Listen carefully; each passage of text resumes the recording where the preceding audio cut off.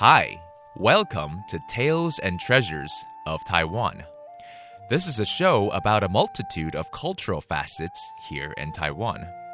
From religions to customs, festivals to tourism, performing arts to indigenous culture, and of course, the culinary goodness of Formosa.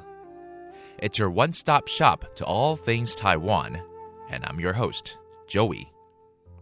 欢迎大家收听台湾文化新视野，我是主持人 Joey。台湾早期的先民从中国大陆沿海渡过黑水沟，来到了福尔摩沙，经历了不同时期的变迁，而保留下来的历史记忆，以一府、二路、三艋舺7个字，见证了台湾由南而北的开发史。这个月，我们将一起来探讨台湾古城的历史与文化。Taiwan's history is closely tied to the development of trading ports along the western coastline. From the Spanish, the Dutch, the French, the English, the Japanese, and to the Chinese, Taiwan's major cities were all built by industrious merchants and tradesmen who came to the island for a better future. This month, let's explore Formosa's biggest settlements through the development of its economic history. This week, we'll talk about the historical development of Taiwan's ports and coastal cities. Inviting to the show is Professor Luo of Mingchuan University. 这周我们来探索台湾各大港口与沿岸城市的历史与发展。邀请到的是明传大学的骆芬美教授。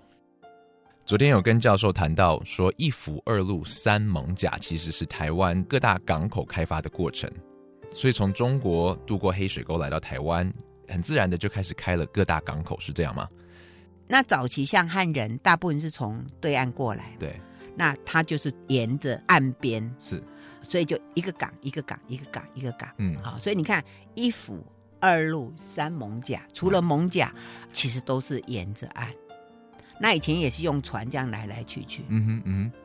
福建那个位置坐船到台湾，为什么会从台南这个地方开始先落居了？因为从澎湖过来，因为你想看，如果从中国要直接过来，通常汉人会先到澎湖，再从澎湖过来。以前的船呢，要这样渡那么远，其实是有点困难。然后从澎湖过来，那澎湖过来就是南部嘛，就是南部。那其实这个就讲到河南的故事，因为河南当时他要跟中国做生意，那个是1624年的事情。其实他只要留在澎湖就好了，他才不要来台湾。可是因为澎湖在元朝以后，它就属于福建，所以当地的人不会让河南人留在澎湖，因为那是福建的地。所以就把他赶来台湾，逼不得已才来台湾。是真的哦。所以我每次考试考学生说，河南人为什么到台湾？他们就说台湾无限美好。我说错，叉叉。我说他是被福建人骗来台湾。他是要跟中国做生意嘛？他为什么跑你这么远？他原来最想待就是待澳门啦。因为澳门就在中国旁边嘛。可是澳门很早就葡萄牙人占领了。所以呢，他就只好到澎湖。可是又被福建官员赶走了，所以他就到台湾。他们脾气也很好，没有就开始打仗。有啊，打过了啦。Okay. 打到后来没办法，就谈判。谈判后来就骗他说，你去台湾可以干嘛干嘛干嘛，是就来了。所以最后就在台南落脚了。对，那也是当时的那个，其实这个故事又讲又远了哈。当时有一个叫做李旦的商人，福建官员请李旦来跟河南人谈判。OK， 那李旦就跟他说：“你不要去淡水哦，那里原住民很凶，你去大园，大园就是台南，就带他来。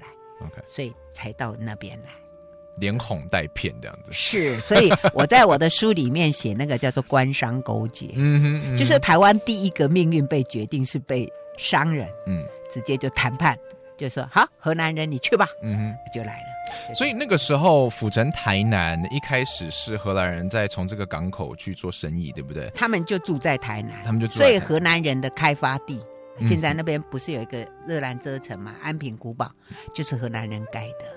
所以因为他在那里，郑成功才会去占领那里，那清朝当然也就占领那里，因为它就是已经被开发出来的地方。那个时候荷兰人主要是做什么样的贸易呢？是他本来荷兰人是想要中国的丝，中国的丝绸，可以卖到欧洲去。那中国的丝绸是当时全世界最好赚钱的东西，所以他就是要。可是荷兰人不能自己到中国去，所以要我们这些汉人，就是闽南商人，把丝绸带到台湾来卖给他。他才能卖出去。他们不能去中国也是某一些协议吗？因为中国当时叫朝贡贸易，就是你是要他的朝贡国，是，不然他不会给你去的。所以荷兰人不在那个名单里面，他只好乖乖在台湾等。就这样子。Early settlers in Taiwan mostly came from Fujian province of China.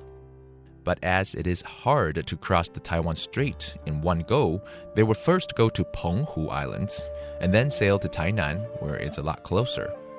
Professor Luo says we can't talk about Taiwan's history without mentioning the Dutch businessmen who eagerly sought trading with Chinese merchants.